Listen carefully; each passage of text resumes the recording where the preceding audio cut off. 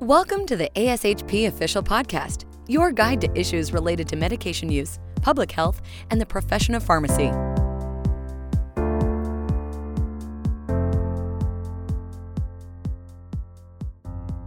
Thank you for joining us for the Ambulatory Care Pharmacy Podcast.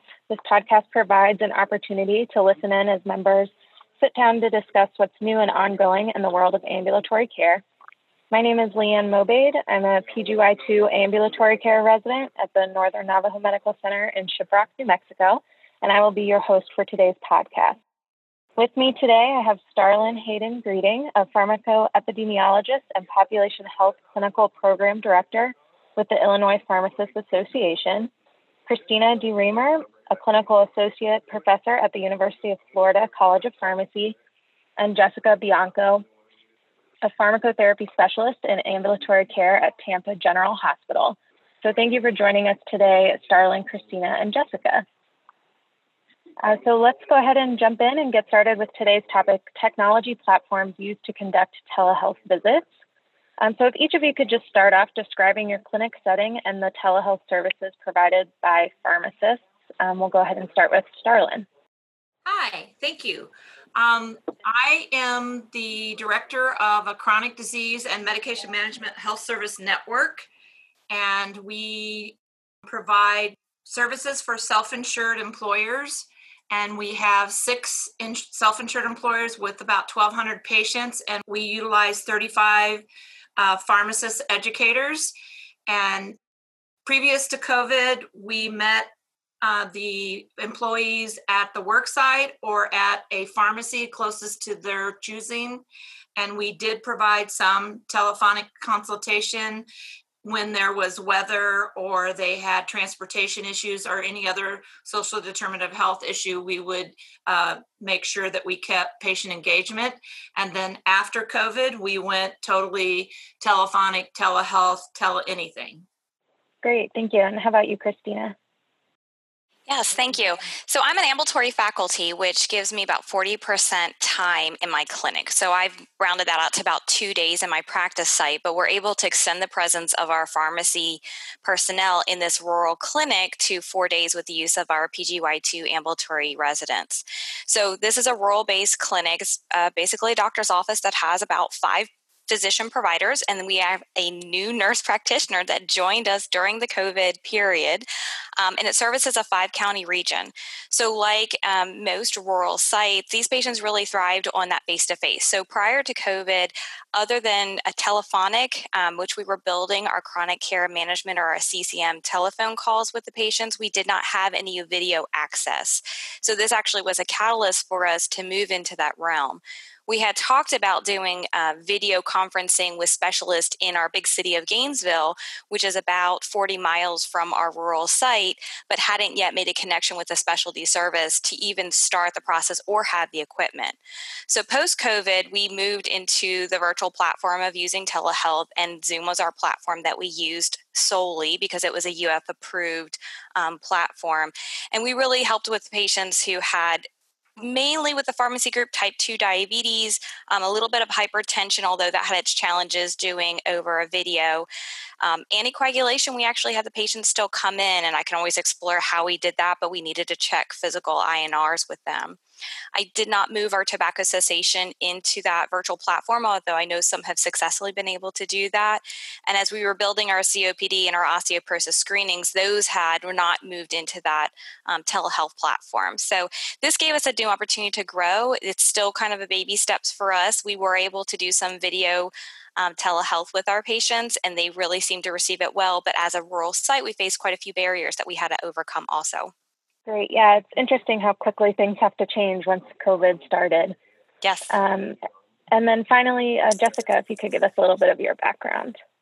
Sure. I work for Tampa General Medical Group, which is a group of 16 ambulatory clinics within the TGH or Tampa General Hospital healthcare system. We have a pharmacist in 9 of those 16 clinics. So we did utilize telehealth prior to COVID via Skype. And that was mostly for our patients that lived very far away from a clinic that had a pharmacist. Otherwise, the patients would just drive for face-to-face visits to see us. We provide chronic disease state management as well as anticoagulation services. After COVID, we went to 100% telehealth with our pharmacists working from home pretty much the majority of the week. For anticoagulation, though, we had our phlebotomists in our clinics do the point of care testing. It then got entered into the computer system, and then the pharmacist would utilize doximity to call the patient and go over the INR and dosing, so on and so forth. So doximity really was our most used platform, but we did use a couple other platforms, and I think we're going to get into that later in the podcast. Okay, great. Yeah, thank you. So just kind of jumping into the meat of this here, starting with Starlin, just can you kind of talk about what are some general considerations for setting up a telehealth service? So first, you need to pay attention to your state rules and regulation and laws, and whether pharmacists are involved in that telehealth language. Most at this point after COVID, everything has been kind of fixed, but still pay attention to your own state laws. Also, there are requirements based on the payer, whether it's government or commercial. And even though the federal government has things set up, you still need to pay attention to your regional max if you're doing Medicare and what their rules and regulations are. And so that I have to say that. Second, in every mode, no matter who you're working with or who the payer is, there needs to be a patient consent. The patient needs to consent to the fact that they're going to be in this telehealth, televirtual world.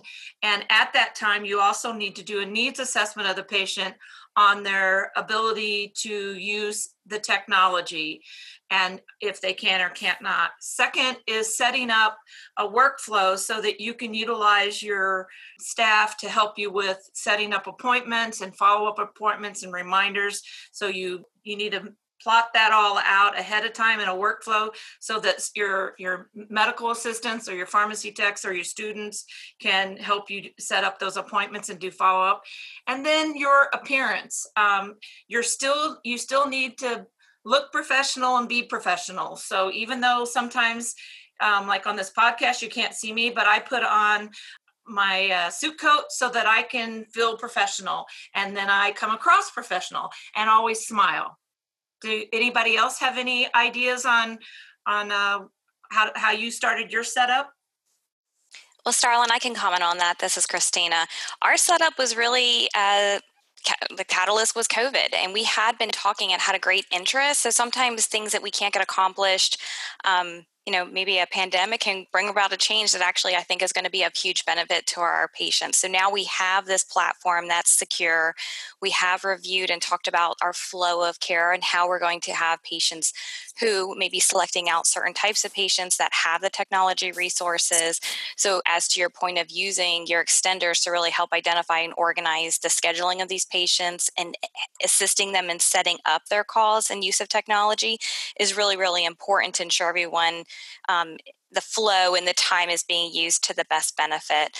So we really enjoyed kind of the opportunity that we had here. And I'll talk about in the next section some of the cons that we faced while going into this setting, though. Okay, great. So then going into the specific platforms, what platforms have you used to conduct your telehealth visits? And we'll start with you, Christina. Oh, okay. So we've only used Zoom. And a little bit of that is really because UF had created and marketed like a secure Zoom within our Epic system as well as for the university itself. So we didn't have the need or really required to go explore some of the others, although I've heard some of my colleagues really speak highly of some of the other platforms. So I only have with the video conferencing Zoom experience. Okay, and Jessica, how about you? So at Tampa General Medical Group, we have actually utilized several different platforms. Initially, prior to COVID, we were only using Skype for video calls. We've now transitioned to Microsoft Teams from Skype. So that's how we're doing video calls from one computer to another. For just telephone calls, we use doximity. And we actually had our PGY2 resident implement Zoom meetings for our diabetes classes, since we were only allowed to have a small group meet at one time and we had to social distance and have 6 feet apart. We went to the virtual platform for all of our DSME classes. And so we utilized Zoom for that. And then our video platform was Amwell initially. And we were having a lot of problems with it, a lot of issues with the video quality, dropping calls. If the patient was using their phone and they got a phone call while they were in the virtual waiting room, they would get kicked out of the waiting room. So we've since transitioned to Teledoc. I don't have really any experience with it other than I went through the training today, actually, for Teledoc. But it seems like it's going to be great. They have so many additional services where you can add a provider to the visit. You can add an additional family member to the visit. You can utilize their language line for patients that don't speak English. And so it seems like it's going to be a really great platform for us. Yeah, that's great. It'll be interesting to see how that goes for you guys.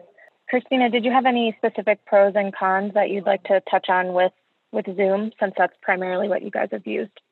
So the main pro, I would say, is I think it's widely accepted and people are pretty familiar with it. So you can get it through kind of a secure, more healthcare type platform. And we would send patients links through if they were using a MyChart, or we could also email it outside if they were struggling with access through the MyChart. One of the cons I noticed, when it was only pertaining to our rural site, is when they would access their Zoom link through Epic, we oftentimes would find that they would be randomly kicked off. And what we were struggling with is that a connection through Epic platform, or was it that their internet or bandwidth for their technology wasn't strong enough to carry it? However, when they would do outside through the UF portal of Zoom, we would find that to more sustain their calls. I would say technology as a whole was just a barrier that we faced in any platform. So I don't know that it's a fault of Zoom, but we had a lot of our patients just not have the technology that was required to really do telehealth in a video format. So not having internet, not having email addresses. So that was one of the things that we needed to work around, and or just decided not to use video depending on the content we were trying to cover for patients.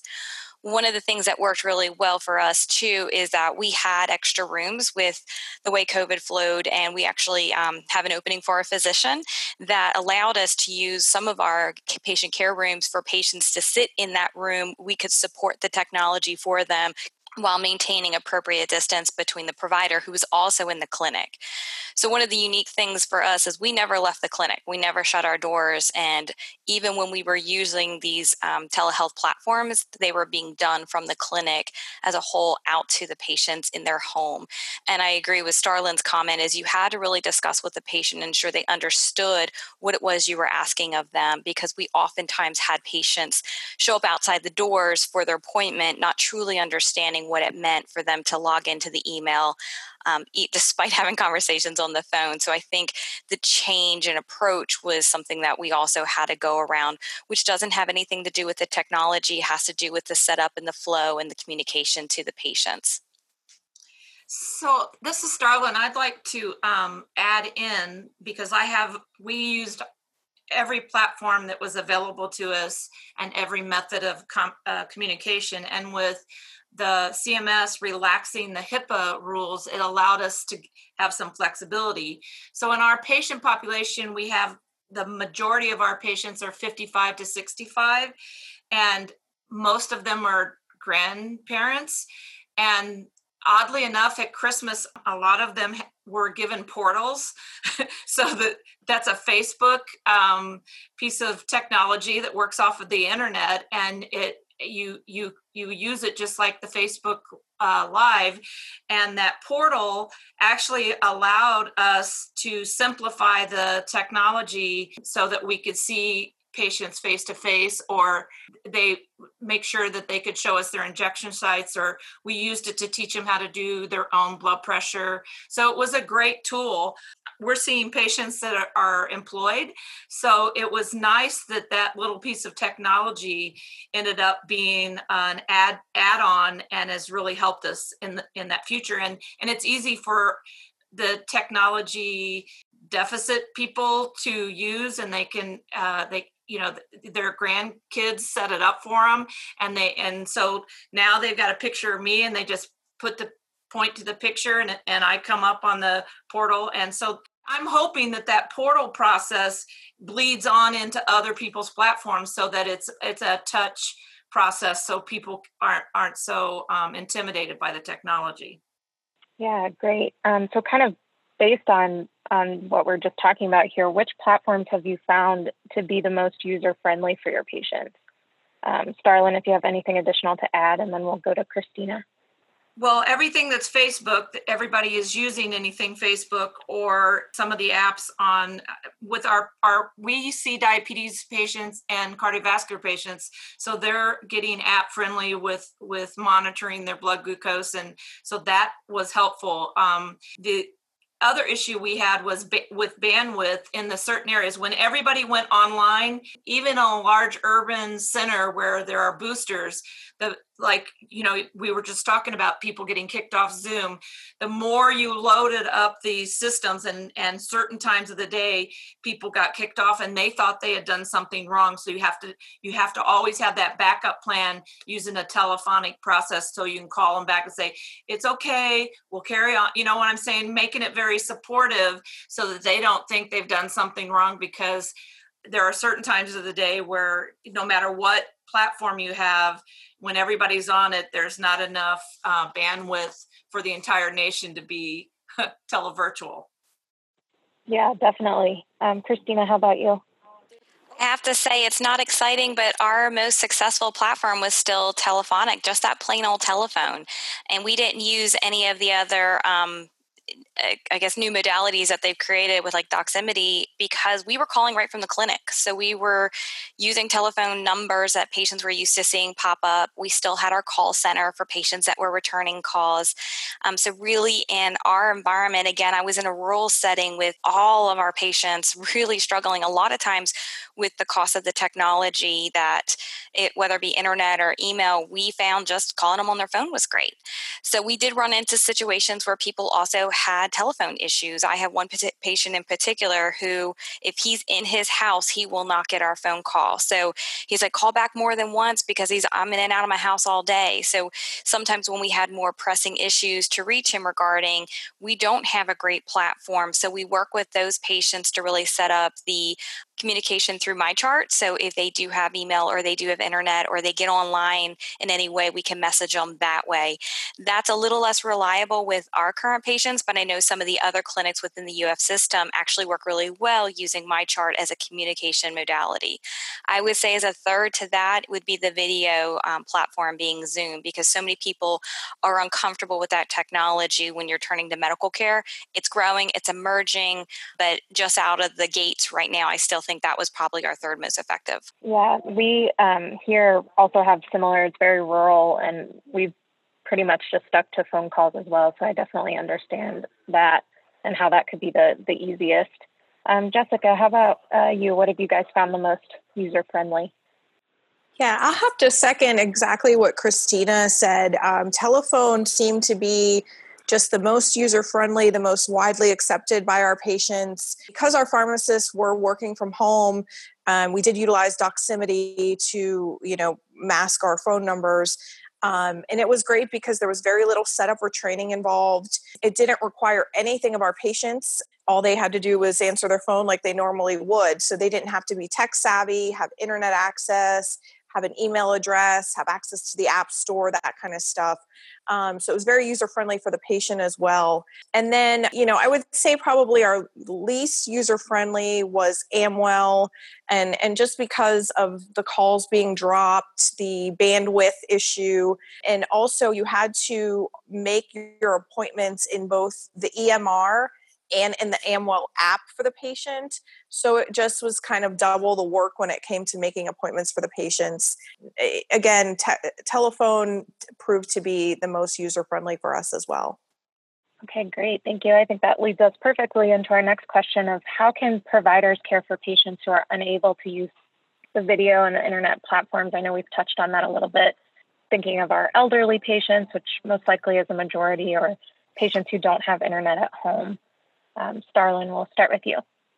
So the first thing, as I said, you need to create that workflow so you have your assessment skills. So in a telephone, I know people have time limits. So if you can write things out that you need to cover and explain to the person on the other end that you've got some things that you need to collect information on first, and then you'll have some, so just let them know that. You have to be more open and transparent because you can't see each other's face. So oddly enough, when you smile and talk, so I'm smiling right now and talking, and so hear my voice, and then if I frown, my voice goes down, and then I don't sound as friendly, right? So smiling when you talk, calling them by the name that they want to be addressed at, and making sure that you create this warm and positive environment, and then that information flow will happen quickly. And then you can open it up to making sure it's patient-centered and they can ask their questions. We spent the first 6 weeks trying to reduce the stress. They already had diabetes distress, and now the COVID is there, and every news feed was talking about how people with diabetes are at a higher risk. So our first sets of calls were really more about behavioral support and making sure that we are able to explain some of the myths and that were on the television, and explaining to them this telephone call is two-way. When you need to contact one of us, please contact the 888 number and we'll reach back out to you. We want to be a support in your system. So when they know they're able to call back, then it relaxes the call and it allows them to be able to go, oh, I forgot to ask you, and that sort of thing. So it carries that process forward. The other thing is sometimes you do need to see a picture. Sometimes they have a sore on their foot. And even though they may not have a smartphone, they may have the ability to a brief phone that can take pictures, so that they can take a still picture and then send that to you, or we sent information on still shots that can be sent to them through their phone. Their data set is an issue you have to be mindful of. And also, it's going to take more time. So if we only get 30 minutes because of the billing process, I'm going to tell you it's going to take you 60 minutes because it takes longer to convey the same information over a telephone, so that because it takes longer for you to explain it. When we're face to face and when we're televisual, we have signs and instruments and diagrams and things that we can use. When you're trying to describe something on how to retest your blood sugar, for example, you have to walk very slowly through the test, and you have to give them time to acknowledge that. Because otherwise it's just silence on the other end, and you need to be very engaging so that you can understand if they're relating to the conversation that you're having. Yeah, those are some great points. Christina, do you have anything that you'd like to add? The only thing I would add, and it kind of ties into, I know what we're going to talk about next, is really staying focused. And I think, Starlin, you're right. Things are going to take longer to convey. So really approaching these phone calls, if you don't have these other platforms, with a really focused intent, and starting the call off with here's a plan of what I want to accomplish on the phone call. Is this what you think we need to accomplish also? And kind of coming to that focused agreement on a singular topic also allows you to cover to the depth that's necessary for that singular topic. Oftentimes for our people with diabetes, to use that also as an example, you're covering and talking about their glucose management with the pharmacotherapy, the exercise, and the diet. And then we also would sandwich in hypertension management along with ASCVD, all these various components for a holistic view of our patients when we could see them or when we had them in the office. That's far too much information to cover with most patients over the phone. So we would break it up into smaller sessions and say, well, today we're going to focus on the glucose because last time that was the most out of range element and we made some dosing changes. How does that sound to you? They would say yay or nay. If there's somebody who had a blood pressure cuff at home, then we would pivot and say, well, next time I'm going to call you, we're going to talk about just your blood pressure unless you're having problems with your glucose. And I think as long as you keep the focus so you don't necessarily also make these phone calls exorbitantly long, you lose the interest of the patients. Finding ways to get them to read back and verify, write things down and say it back to me, to create those tools that Starlin was mentioning to authenticate that people really understanding what you're saying, I think is really important. But a telephone can be an extremely effective way of working with patients and continuing their progress, especially in people who you already have a relationship with. So all the people that we called were people that we had met in person, that we had already built a little bit of a relationship with. So it wasn't a random phone call also, which I think complemented that platform for us. Yeah, that's great. Jessica, any final thoughts? I know I second what Starlin and Christina said regarding telephone. It's been a great tool for us, but keeping the conversation short, especially if you're providing, initial diabetes education to your patient. Sometimes in person, it takes 45 minutes to an hour, and most people don't want to be on the phone that long or don't have the concentration for that length of time just over the telephone. So one of the things that we did was we broke up the education over several visits. So instead of following up maybe in a month, we would follow up in 2 weeks to provide additional education for that patient. Great, thank you. And then just to kind of wrap everything up here, what are some lessons learned with the variety of platforms that you would like to share with other pharmacists that may be listening today? But we'll go ahead and start with Starlin again. I want to reiterate that there needs to be a pre-formed workflow and, set those goals that are reachable, just like everybody is explaining. You're not going to accomplish in this telehealth world the same as you would if you saw them in a diabetes self-management program or live. So having those worked out workflows and the questions and pre-preparing, I feel like you need to pre-prepare more for the telephone and the televisual calls so that you aren't extending it out and losing their engagement, and also giving them the ability to relate back to you if they didn't get to ask the question that they wanted to ask. Okay, and Christina?